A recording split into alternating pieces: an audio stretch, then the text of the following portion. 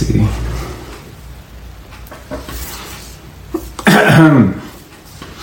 We testing. We are live. Hello, everybody. Welcome back to another episode of Ask Someone Else with yours truly, Property by Kazi. It's something we do each and every Sunday, 6 p.m. live, Instagram live, where we get to ask an industry expert loads of amazing questions about this property space that we all know and love. Got some great news for you as well. We are now available on Spotify, Apple Podcasts, Amazon Podcasts. So if you want to listen in your spare time while driving, make sure you log in. First episode up there is with the man himself, Tex Jones, a property developer doing loads of great things. That's live over there. So you can go and save that, download that and listen to that at your leisure. Today, got a great episode with a guest. Going to try and get her in now. Let's have a look. And it's going to be agent episode. I'm actually surprised we haven't done one of these thus far. It's long overdue. How you doing? You okay? Hey, hi everyone. We much appreciate you. I'd just like to say thank you very much. I know it was a busy Sunday for you and I gave you the wrong dates, but you're still obliged. Thank you for having me. Meet us whilst in your car. So again, we appreciate the efforts that you've gone to. So hopefully we have a really good episode. Yeah, I'm sure we will. How you doing? How's your weekend been? Busy as always, but it's been a really successful weekend work-wise. Had a great Saturday and a lovely family Sunday. That's good. Because you are actually, your name is the property mum. So you've made sure that you've got that work-life balance even in your Instagram name. Well, I just wanted my Instagram page to represent the whole of me, and being a mum is what's driven me, really, to be honest, to get to where I am today. So yeah, I felt like it was well fitted. That's good. And funny enough, I think you were probably actually one of my first maybe 100 followers, like very early on. So appreciate all the support, through my journey, and I've seen some growth on your side as well, which has been amazing. So it's great to have you on. Well, absolutely nothing like your growth, though, to be fair. But I mean, I could see from the very outset in your early days. I was just literally so engrossed with what you have already achieved and the fact that you had kind of not already shared it. It was just so inspiring. Yeah, I'm a late comer to Instagram, but start late, finish fast. It's really humble. It's really, when we first ever spoke, I would, that was something that I think why people really buy into your whole business and what you do, because you're just a very genuine, humble guy. Much appreciated. Thank you very much, and thank you everyone for taking the time out on your Sunday for joining us today. You're actually one of the first people that has sent me a deck of questions, to discuss. So you're clearly very organised. Well, it comes part of the job, so everything is always planned in for me. It has to be. I appreciate that. I do like to throw in some curveballs. So I do have your deck, but I'm sure we'll discuss things throughout the whole property sphere. But I think if you introduce yourself in terms of what you do in property, your drives, and then we can get into a conversation. Okay, so I actually fell into the property industry about 2 years ago, but I've taken a lead in sales and lettings, but I think my passion is probably sales within the past year. And that inspired me to start an Instagram page, because through just networking, I mean, in the really early days, I just started networking at pin meetings, at Corey, just meeting sort of all different types of roles in property. And it opened my eyes that the general estate agent doesn't tend to really cross over too much with the developers side of it. And the investment side of it. And it just really intrigued me, and joining Instagram has just helped me network and most importantly learn so much. And I think the belief I have in myself now, just by actually being a bit watching and learning from the people that I'm sort of aspiring to be like yourself, it's just sort of taught me my strategy, which we all have our own unique way, a plan, I should say, to get to where we want to be. Where I'm at the moment, again, London Property Mum is a real page. I'm a real person, and I am probably, you know, about a quarter of my journey into where I want to be. And, you know, I'm an estate agent. I work full time. I have 3 children. I'm saving, and as soon as I'm in the position, I will be following in Kazi's footsteps. Good, that's good. So you touched on, I think there's a lot of things you touched on there, and we'll sort of break them down individually. But for a lot of people, you know, they want to know how to get into property, and I think you touched on 2 really key things in terms of your journey, you know, to where you want to go and different things you want to do in your journey versus what you're doing now, and also the importance of networking. So what type of events did you actually did you attend? You said PIN was one of them? Yeah, so the PIN meeting is a network of property investors, and it's all over London. I can't remember exactly how many meetings take place, but I believe there's about 20 and maybe more. So there's one in most people's sort of areas or chosen investment areas.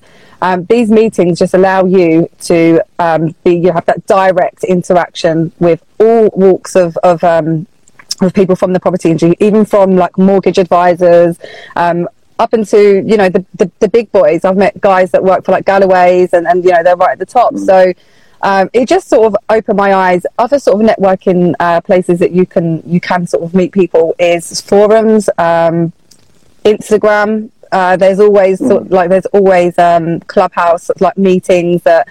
I mean, that's just changed everything for everybody, hasn't it, really? That's changed the whole networking game. There's so much out there, guys. Even I once signed up to, and unfortunately wasn't allowed to go, but like a landlord's meeting with Southwark, and I'm not actually a landlord, so... but you're right, put yourself out there. You have to put yourself out there. I mean, if I meet a developer, I'll go to the development site. You know, you don't have to be in that position to learn and to live it and experience it. It's all preparation.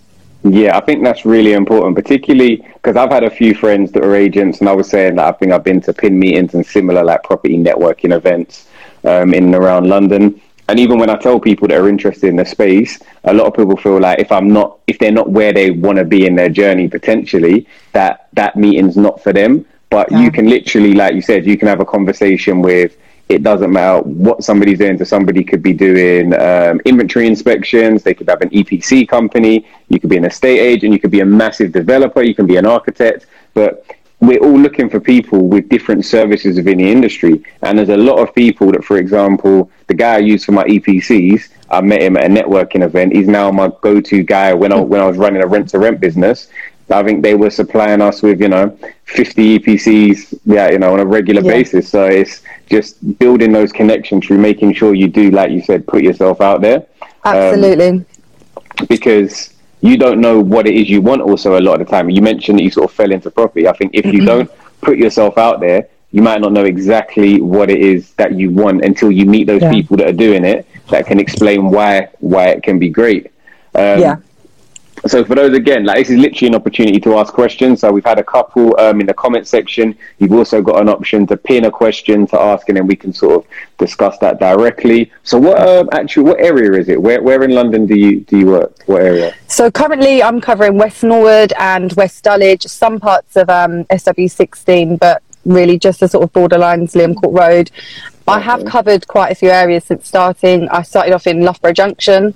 Most of the developments we was working with was in Croydon, and then I've moved on to Dulwich. I spent a year in Dulwich, which was fantastic experience. As you know, Dulwich is a really fast pace, and some of the most amazing properties. And then I've been moved on to Beckenham, Annerley, and currently now I'm in West Norwood, which I'm really, really loving. So, I think for budding developers that are looking at potentially a way into becoming a developer, like what you just spoke about, being able to cover so many areas in South London, for example, if you're looking to get into development, you really can't beat that from an experience point of view, because when if a sourcer pitches you a deal, but you've spent 2 years working in all these areas, you know the difference between that property on Liam Court Road versus that property on Pinfall Road in Streatham, and the difference between them, even though they're really in close proximity.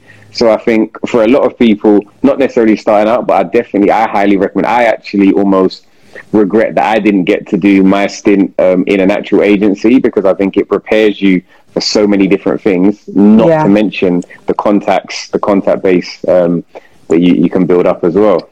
Do you know what, just touching on working in an agency, because I do get a lot of messages from like women in my position, or actually even some men sometimes, and they might be mums, or they've got, you know, a lot of like responsibility, demands in their life, and they're like, you know, I'd love to do what you're doing, but like it's quite, you know, the hours are intense, and can I find this sort of job part-time? And, you know, the answer is no. But what you can do, which can gain you just as much as experience, is like property sourcing, which you yourself actually was like helping me, encouraging me to sort of learn and sort of develop my skills in that. So I just wanted to put that out there. A lot of people might not be able to sacrifice that level of time to become an agent, but there are ways around it that you can still gain so much. You know, for me personally, I really wanted to learn. I really wanted to be in an agency for a couple of years, so this works for me. But I have, through Instagram and networking, met, like, I've got like a couple of other property mums, and for instance, one in particular, I've got the contacts who will want to invest, but she's got the properties. So bringing that together, you know, it's still experience. You're still learning. You're still working with new people and networking.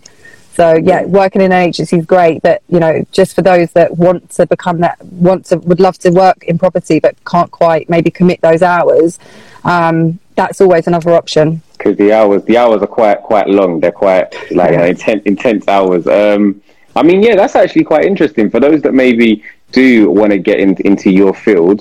What is like just talk us through what is it like working in the stage? What are the hours like? How do you find it? What's a day in the life like for you? You know, being an agent is a bit like being on a hamster wheel, but one that you're happy running on, to be honest. You want to be running. You want that wheel to keep turning. So your day starts early. The phone line's open for us at 9 a.m, but I know a lot of other agencies it's like 8 a.m, 8:30. But I'm in every day for like 8:15, because it's a really busy day. You're working with so many different clients, and it's not just the people buying. You're working with the vendors, the people that own the properties. So you know, you're juggling lots of people, lots of appointments, and you have to have a memory, a really good memory to keep that personal relationship with every person you work with. Averagely, I probably finish between 7 and 8. I actually finish at 6:30. And a lot of people don't understand, you know, some of my friends might ring me and say, you're still in the office, what are you doing there? That's crazy, you're not getting paid for that.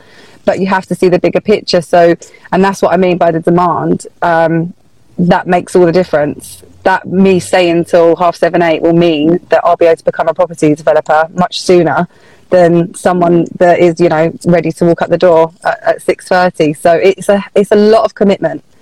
You have to love what you're doing. Yeah, so the short-term sacrifices for the long-term gains is what you're saying. Absolutely. So then, to get a job in the estate agency, I mean, what was the interview process like? What skill set you mentioned being organised, but away from being organised, what other skill set did they want you to have previous experience in property? What were the requirements like? I've been really lucky. If I'm honest, I think a lot of the job is your personality. If people warm to you, you can be hired just based on that. Now, I don't want to like sort of, you know, send out any false advice, because you obviously need to have some, you know, some basic skills, people skills, computer skills, and just sort of really some property. If you don't have the experience, at least have some passion, because well before getting into property, I've always looked at buildings, I've always checked out property prices, so you have to have that sort of naturally installed in you. But for instance, I kind of got into the industry in admin, but the director, I won't say what name because it's quite a big company, but a director noticed me and said, you know, what are you doing in that? I was covering viewings, and every time I was covering them, I was getting them sales. And he was like, we're putting you in sales. We think you'd be good at sales. You know, and it really was just based on because back then I was obviously just doing admin. I didn't know much. It was really based on personality and just being personable with each person that you meet. Yeah, no, I think you hit the nail on the head there, though, because if you've got a passion for it, then like you'll be able to sell the property because you know what's good about the property. And even if the property is a horrible property, you'll be able to see the potential because of the passion. Yeah.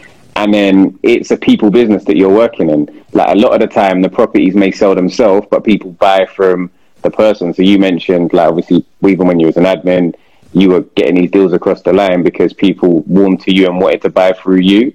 And I think with the changes in the platforms where, it's just highly platform led. So Zoopla and Rightmove, as opposed to having, agent A or agent B or a preferable agent, people go, they're property driven rather than agent driven. But being somebody who can, assimilate with somebody and kind of build relationships and rapport quite quickly, you can then build relationships which almost take the earnest away from the platform and back onto personal relationships. You can't beat a personal relationship. I'm always banging on about it on my Instagram about building a relationship with your agent. And it makes all the difference. If I'm working with somebody and I've built a relationship with them, for me, the key things are, you need to kind of figure out what does this person need. Sometimes they don't even know themselves. They need to see a lot of properties to figure it out. But it's about having that relationship. So when that, dream property comes available and I'm the first to hear about it, I'm contacting you straight away and you're going to be the first to know about it. The person that hasn't built up the relationship with me, that's maybe been a bit, not been so forthcoming and been, not sort of interacted, I'm unlikely to call them. In everything in life, I think communication and building relationships is always going to be a plus, isn't it? Yeah, no, I think that's key. Like, even just being quite transparent with what you're looking for, because if somebody's being cagey about their budget or something like that, but in actual fact they want a property that's in, for example, a certain school area, a certain school district or catchment area, if that's their main driver, to phone them about that property. And also then, if you know what they want, you take them on the right viewing, so you don't think they're a time waster, and vice versa. So it works both ways with your clients and for you as well, to make sure that you can maximize how well you can do. And I think that leads me on very well to a question from Hussein, which is saying, it said maybe not on average, but maybe explain. The question was, how much does the average estate agent earn in London? Because they'd love to be one. So you can either answer that question or maybe just talk about how it works, because it's a very commission-based industry. Yeah, so I mean, I think if you was to Google it, the average would probably be, I don't know, maybe something like there's always a basic, and I would say the average basic is probably between 18 to 20. I think it's more the seniors that are going to be on a basic of like the 23s plus. Commission is what you want, how much you want to make. It's hard to answer that question. I would have to just honestly just say every single agent I've ever met earns different money. It really does. It depends on where you're based. It depends on how hard you're going to work. I don't want to say too much, because it's completely different. But just to give you an idea, like you said, like the basic.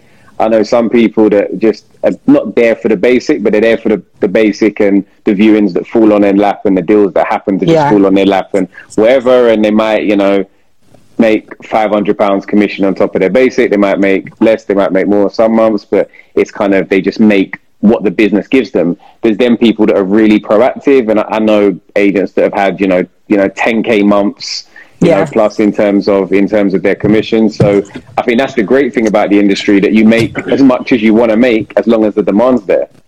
Yeah, absolutely. And that's why it's quite hard to put a figure on it, because let's just say between 30 to 50 plus. But obviously you have juniors, we have just normal negotiators, and then you have seniors. But I definitely promote this industry for anybody that has that sort of sales drive in them, mainly, and someone like myself. I did actually go to uni for 1 year, and not all of us are it's not for all of us. I think some of us work with our hands, and more people like working with people. Sorry. For instance, my first trade was as a hairdresser. I then had a market stall. So I've always been a doer rather than, paper and pen. So and I think it's amazing that I'm able to earn, levels that people have had to go to university for. And I just think it's, there's not that many industries that you can get that happy medium and, live a really comfortable life. Yeah, no, that's good. And I think SM1 just said, I can sell anything. So if you can sell anything, I think it might be the industry for you, because if you're good at sales, that's what it is at the end of the day. It's a sales / customer service, because you're building rapport. But if you are particularly, if you're looking to start your property journey, doesn't matter at what age, but it can be a really good way to begin that journey. So Joey Lynn, she noted that she was lucky, and I wanted to make the point that it was never luck. She is passionate about something, so she learned a bit of information. So that's very nice from Joey. Oh, thank you so much. And I think that's the thing. I saw like some quotes recently saying like that successful people often don't talk about like the luck element of why their success is, because it almost takes away from saying that it was by design. But I think that what you notice with successful people is they may get lucky on occasions, but they put themselves in that position to be able to receive that luck. So somebody would say, oh yeah, Haley got lucky that person bought the property. But no, actually what happened was, before that, she made 10 phone calls. Before that, she knew what the person wanted, and you sold that property, not because of luck, but because you put yourself in a position to potentially receive that. So I think there is a balance between that, and you should always remember to pat yourself on the back and don't put it down to luck, but put it down to hard work. Thanks, I accept that. Sometimes it is easy. I guess it's easier to sort of, it's not in our nature to just naturally sort of big ourselves up like that. Yeah, but I think that's so important that we do, and we've had conversations with different people, but like, I think it's so important to to actually celebrate the big wins as well as the little wins. Yeah. Because that's what drives you to keep going. When you said you're thinking, should I go home at 6:30? And then you don't, and then you get 2 deals across the line between 7 and 7:45. That's when you say, okay, this is why I'm doing it. Do you know what? This is literally truth testament. Saturday morning, I walked into the office. The office that wasn't working hours, and I looked at the phone and I thought, I hadn't even had a morning coffee, nothing. And something inside said, answer that phone. This could be the next bit of commission. I grabbed the phone. It was a lovely gentleman that one of our other branches they've just gone under offer. I've got him into the property that just literally went live the night before. Within 10 minutes after the viewing, he's presented a full asking offer.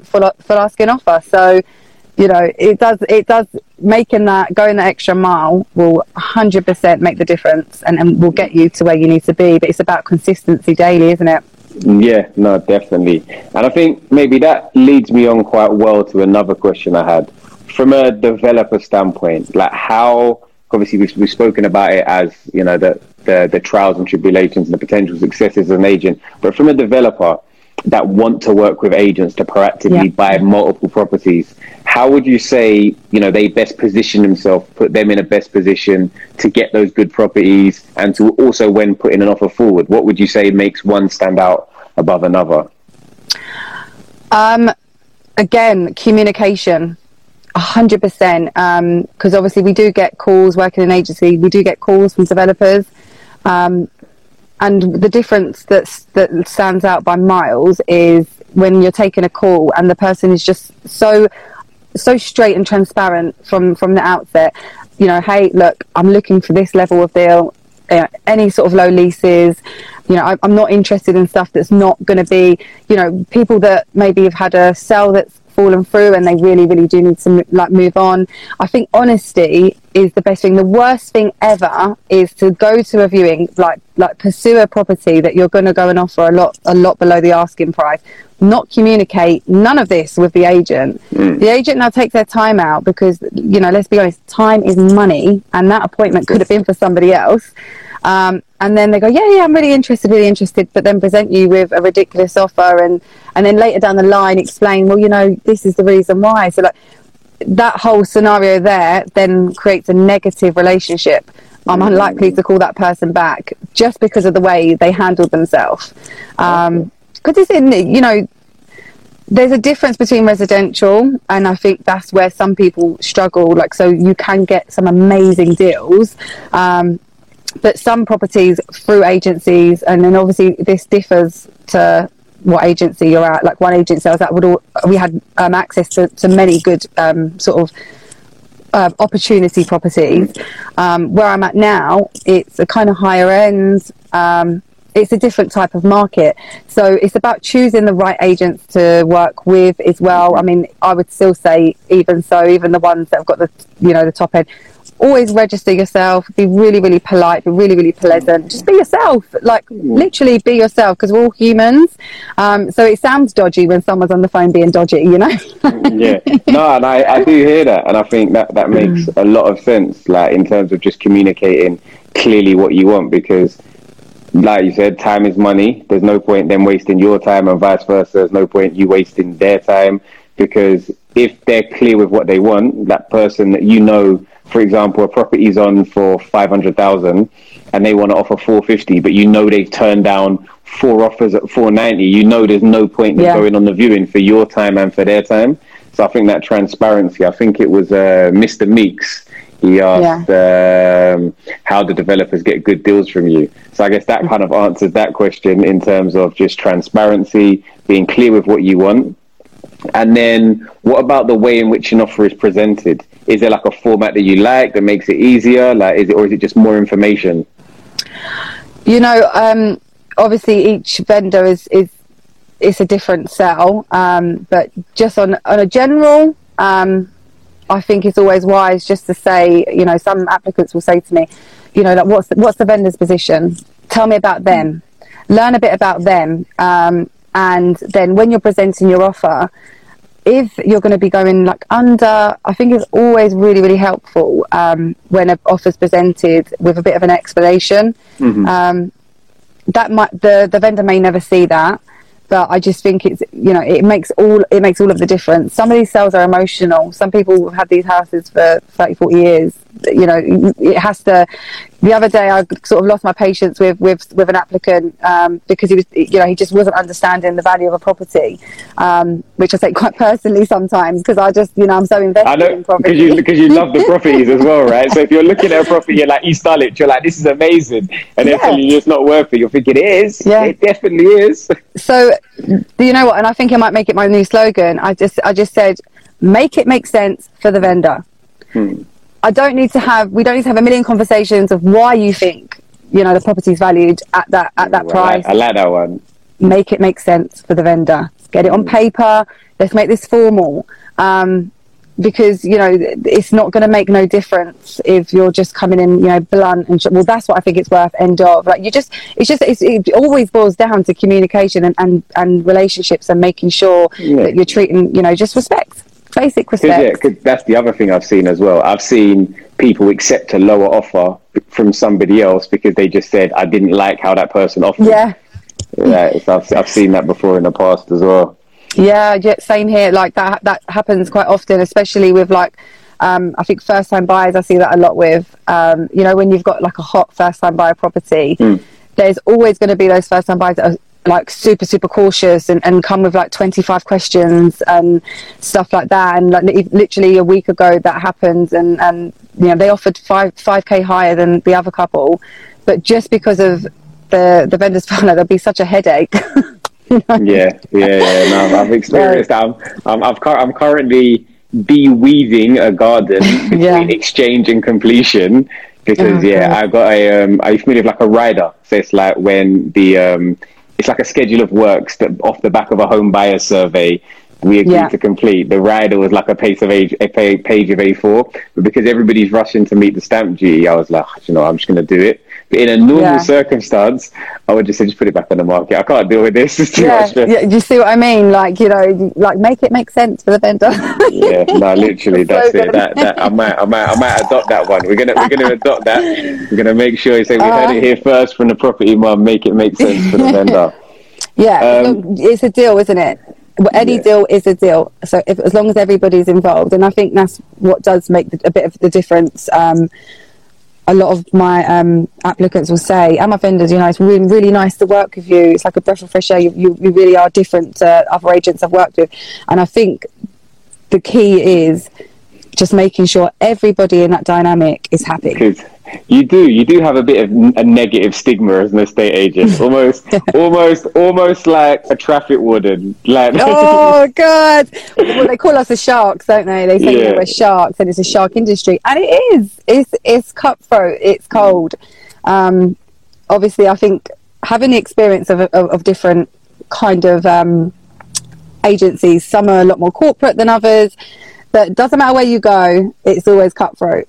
It's a cutthroat industry. You're just doing these transitions. You're doing them so well. We haven't even touched your list yet. Have you got your? Can I see your hand? Have you got a notepad in your hand? No, literally. Okay, we're all good. Okay, that was a great transition into a question from Coconut Sugar. It says, "Would you say it's a male-dominated industry? And if so, how have you dealt with it?" Yeah, 100%. And London by Property Mum is how I deal with it, is by putting myself out there, because I would love for more women to get into the industry.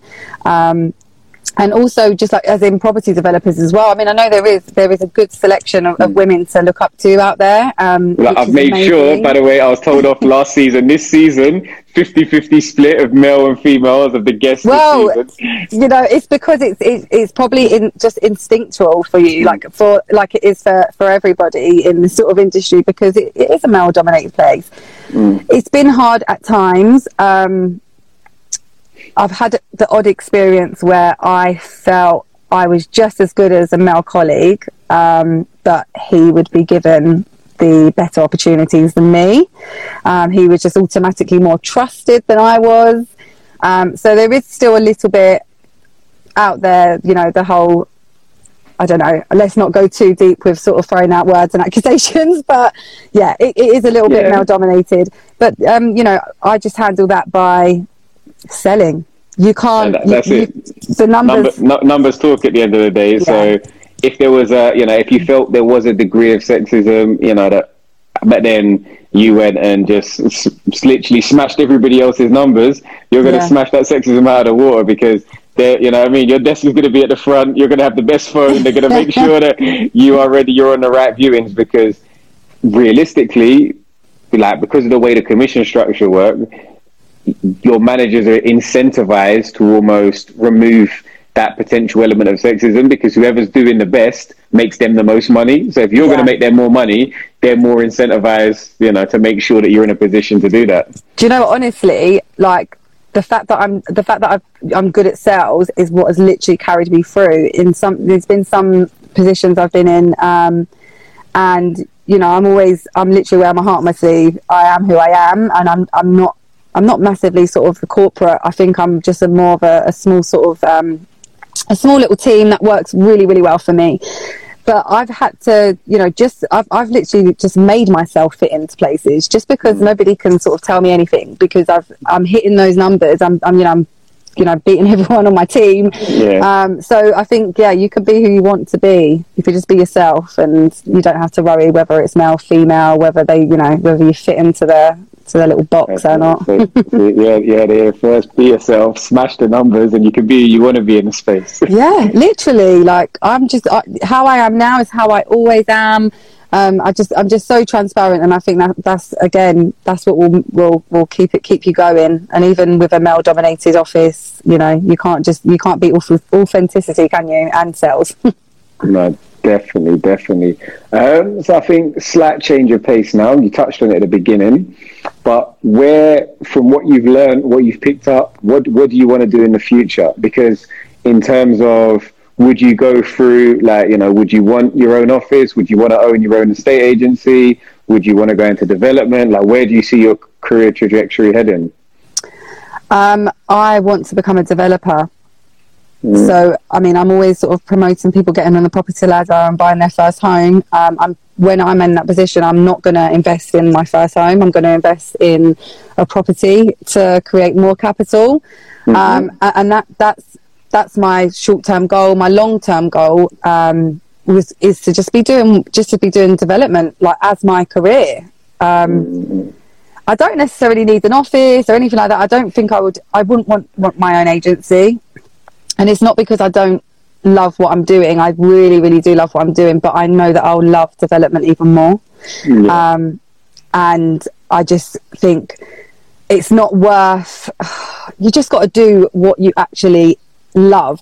And when I'm watching stories like yours and like Tex Jones, you know, these guys, I'm like sitting behind a desk thinking, oh God, like every part of me knows it's coming. But like every part of me just wishes that I was out and about on the road, you know, in my developments, project managing, and, you know, being really doing what I want to love. So that is the long-term goal. Well, I'm sure it definitely is coming. I'm sure I've seen your drive, I've seen your work ethic, and if you know, I mean, deliver that and continue that into whatever future ventures you want to go into, I'm sure you'll smash them just like you're smashing your targets in sales. But I think the other side of that is you have to enjoy what you're doing now as well. You can't, like, you know, like, there's a step to everything, and that whole concept of, you know, leveraging your 9 to 5 to create a secondary income. And at that point, the secondary income gives you enough to be able to leave your 9 to 5. You can focus on that. And also, I think, like, the difference between, like, owning and running an estate agency, because you actually enjoy, like you said, being out and about, being proactive, networking with people, like, running an estate agency, you almost spend so much time, I think, or from my mind, and I'm sure I'll get an owner of an estate agency on to maybe correct me or to argue this, but from my mind, like, even when I was running a rent-to-rent business, I spent so much time, like, in an administrative role that I didn't actually get to do what I liked, which was sales and networking and, you know, deal brokerage and things like that. So I think definitely from the skill set you've kind of explained, your goals are on the right path. Let me have a look at a couple of questions. It's not really directly for you. You can have a share. So it's, when buying your first property, what is more important, your credit score or the capital that you have? Well, they're both important, to be honest, because without the savings, you can't get a deposit anyway, and without the credit, it's a lot harder for you to get a deposit. I mean, I think we've come leaps and bounds with sort of you know, help out there with lending, and I think that you will end up with higher interest rates, and, you know, because you're more of a risk. So yeah, I think they're both as important as each other. Yeah, they go hand in hand, because if you look at it this way, the amount for, particularly on a residential mortgage, you know, there's 5% deposits now, but typically it's 10% up to 15% during the sort of COVID period. But that means of whatever property you want to buy, you're required to have that minimum of 5, anywhere up to 15% as your deposit. Then in terms of how much the bank will lend you, that is based on your earnings requirements. So anywhere from 4.5 to 5 times your earnings, based on what your credit is. And the better your credit is, the lower the banks will lend you money at, because it's just risk and reward. If you've always paid all your bills on time, don't have any debts, you're seen as lower risk, so you can borrow for cheaper, which means it costs you less on a monthly basis. So potentially you can even buy a slightly nicer property. So I think that what was, just out of interest, I've seen, you know, these 5% mortgages, I've seen a lot of sort of negative opinions on them, and I just out of interest, what's your take on them? So, like, I've looked at them, and I can see the pros and cons of both sides. Obviously, a pro is that a 5% deposit means that people can get on the property ladder earlier with less savings, you know, and property prices, although we've seen a slight dip last month, generally speaking, they go up. They go up in London. They've been going up for the last however long. Yeah. When you look at it, like, you know, from further out, there's little troughs and ups and downs, but generally speaking, they go up. So the earlier you can get on, generally, the better it is for you. So that's great news for a lot of people. They can buy properties earlier.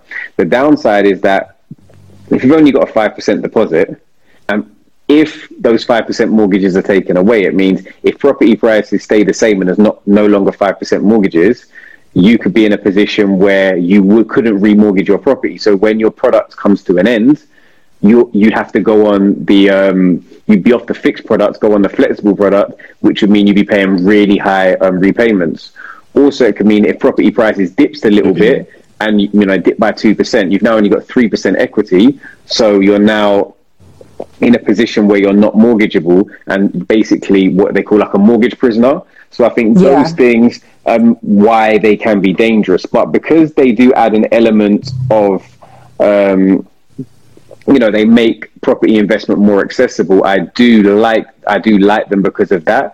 And what I would probably say is, in reality, it's a combination of, there should potentially be like a financial literacy course, so you understand what you're getting yourself into when you take out that product. Because there's a lot of people that have been paying £1,200 rent for the last 5 years, but can't get a mortgage for £900 a month. And it's like, okay, if I've been paying £1,200 a month consistently for 60 payments over a 5-year term, why are you saying that I can't afford this? And it's that kind of balance there between, okay, what does the spreadsheet say? What does the numbers say? And then what's actually affordable. So I think things like that kind of make it a balance. But I do think as long as people understand what the exposure is, and there's also like an exit strategy for people. So we're not just thinking about, offer people 5% mortgages in 2 years' time. If there's, change of government, change of policy, well, those people are stuck. There does need to be a long-term plan. If you're telling people to sign up for a 30-year mortgage, you effectively need a 30-year plan for these products, as opposed to it just being like something that's like a stimulus for the economy. That's kind of my roundabout. I kind of sat on the fence, so I didn't really give you a yes or no answer. Do you know what? I can relate to that, because I'm kind of a bit Switzerland on it too. But yeah, first and foremost, I'd always advise anybody, if you've got 5%, wait a few more years, get your 10%. You can only get new builds. You're never going to be able to add value. Well, I shouldn't say that. It's unlikely you'll be able to add value to that. Any of my friends and family, I would always say, I think they're great. And that's where I'm on the fence, because I do it's positive that people are able to get on the property ladder. But, I just think you have to, sort of future safe-proof yourself. And I think that's it. It's what are you looking for? Because if you're looking for a family home and you're like, look, I just want a home, I'm not looking at it as an investment, I'm not looking at it as, security, I'm not looking at prices, I'm just looking at, look, this is a great home for me or for my family or for me and somebody else, then maybe the 5% mortgage is a great way for you to secure that home, because it's a long-term investment, and in the long term prices will go up and you'll be fine. However, if you're looking at something more short-term, when talking about investing in property, one thing I always champion is you make your money when you buy. So if you buy a brand new build that's on a help to buy scheme, and you've got a 5% deposit and it's already maybe 5 to 10% over market price, then you're in a position where you could be in negative equity. So I think you just need to consider those things, like what's your driver behind buying that property, and when you're looking at it, and how long do you think you're going to be in that property for? Because if it's potentially a home for life, it's not really the end of the world. But if it's like a short-term property that you're planning to sell in a couple of years' time, I think you have to be a lot more cagey and a lot more astute when buying, and pay a lot more attention to the numbers themselves. Absolutely. A couple of questions come in. Let me see. Which is an interesting one, actually, from Lauren. Is there greater competition / is it harder to be hired by like a premium estate agent? So I guess they mean sort of your Foxtons, your KFHs maybe. Yeah, absolutely. It's not like an easy thing to get a job in all of those three big companies that you've just mentioned. They're very, very specific and each branch will have a different director that will, they'll have their own specific needs of who exactly they're looking for. I've been turned down by, you know, jobs that I was like really, really confident and thought, yeah, you know, I've definitely got this one in the bag. Yeah, you have to stand out. There's a lot of people out there that want to do this job. So, yeah, it's not easy. And, you know, for instance, Foxtons, you have to be prepared to work, I think it's twice a week, like 8 a.m. to 8 p.m. They're going to pick up on when they sort of suggest that to you. Your reaction needs to be 100% committed to that. So, yeah, it's not easy. You have to really, really work hard. I would always say to anybody that's interested in pursuing a job as an estate agent, if you have an interview and you need any advice, you're always welcome to, you know, just drop me a DM. Definitely prepare for that. Definitely prepare for your interview. No, I think, well, you know, you heard it there first. Got the property mama dear. If you got an interview, she'll give you a couple hints and tips of making sure prep for your interviews and how to get into the space. So that's good. I'll answer Lauren's question quickly. Why is it harder to add value with a 5% mortgage? It's not necessarily it's harder to add value, but a lot of those properties are on like help to buy schemes or they're new build properties, which means that you may be paying a premium for that property. So it's not that it's not going to go up in value, it's that maybe you're overpaying to start with, which is that. And then there was also a question, which I saw, which I did want to touch on just before we conclude. So I don't know if you've seen recently, they're saying for the first time there has been a slight dip in property prices in London last month, I believe. How have you found the market recently? Where do you see it going? What are your thoughts on the market itself? So, yeah, there is some truth in that. And I'm just noticing that we are seeing each week has been so different. I just literally can't even explain how, like, it's been an up and down dip. We've had like I put everything quite publicly, so if you do follow me, you would have seen about 3 weeks ago I put a message out on my story and just like, guys, I don't know what is going on, is anyone else experiencing this? Like, the inquiries are completely down, we're sort of lowering the property prices, the marketing prices, sorry. People was happening to accept offers lower than what we were seeing just a few weeks beforehand. Then last week it's booming again. I just think it's such an unpredictable market.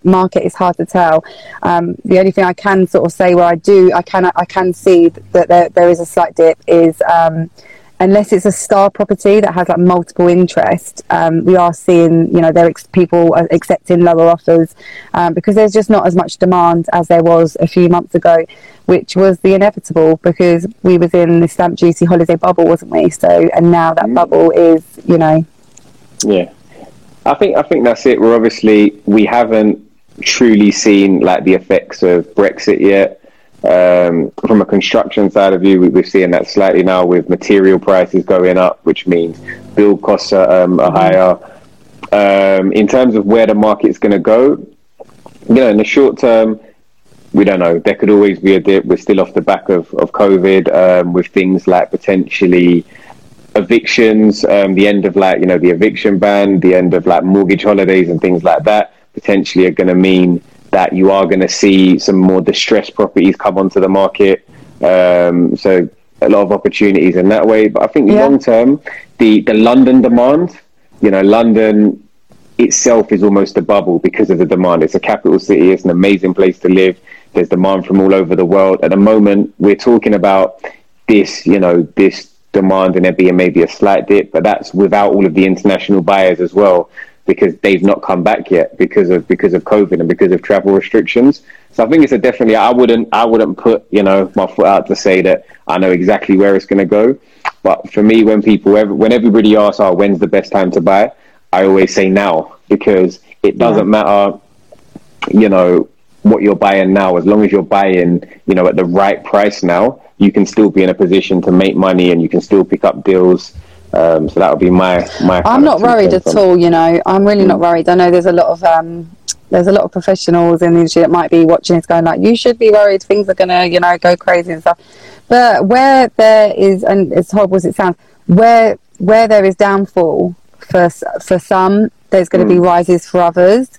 I think after the September period, sort of leading into October, January, I think actually we're going to be just as busy as we was back when there was the bubble. So I think the momentum's going to go on for some time because, like you said, there's going to be people in situations where they are going to have to sell their property. There's going to be people in situations that maybe their property's been on the market, they've missed that sort of bubble, and they're going to have to lower their prices because they need to move on. Which is, I mean, I know I've come across a few comments on Instagram recently. Some people are saying they're waiting to after October to purchase. So there's a whole market there of people ready and waiting, ready and waiting to grab those opportunities. That's it. There's always opportunities. You just got to put yourself out there to be in a position to capture them. If the market goes down, that's an opportunity. If the market goes up, that's an opportunity. You just need to understand how you can position yourself with whatever position you're in to take advantage of those opportunities. And I think we'll kind of wrap it up there. I much appreciate you taking your time on a Sunday to check in and spread some really, really good knowledge. Where can the people find you? Because I've seen you've done a couple of lives. I've seen you've been active on social media. So if you're not already, make sure you're following the London Property Mum. Just tell us what else is going on. Yeah, thank you so much. So I've been quite quiet on my Instagram recently just because it's been super busy at work, but I do plan on becoming a bit more interactive with you guys. And maybe, who knows, maybe I'll be hosting my own live in a few months and Kaz can come and join me. I will, of course. I hope to be your first guest on. Well, you will be. Do you know what? That's it now. You're my first guest. We locked in, yeah? We had it in first. So make sure you go and give her a follow. If you're looking to get into the industry, drop her a DM, get in touch, see how you can reach out to London Property Mum. If you're catching up with this on Spotify or Amazon or Apple Podcasts, details will be in the description for how you can reach out. Away from that, I will be live each and every Sunday. We'll have a new episode out every week on a Monday on the podcast. We're on YouTube, Spotify, Apple, Amazon, as I mentioned. Next week, we've got Radhika Shah on, who is the queen of all things reels and HMO conversions. She'll be talking about her experience in buying and selling her HMOs. She refurbishes them in a really, really interesting way. Great design, great eye for detail. So I definitely recommend locking in for that one. Thank you very much, guys, and I'll let you all enjoy the rest of your weekend. Catch us next week. See you later. Bye. Take care. Bye.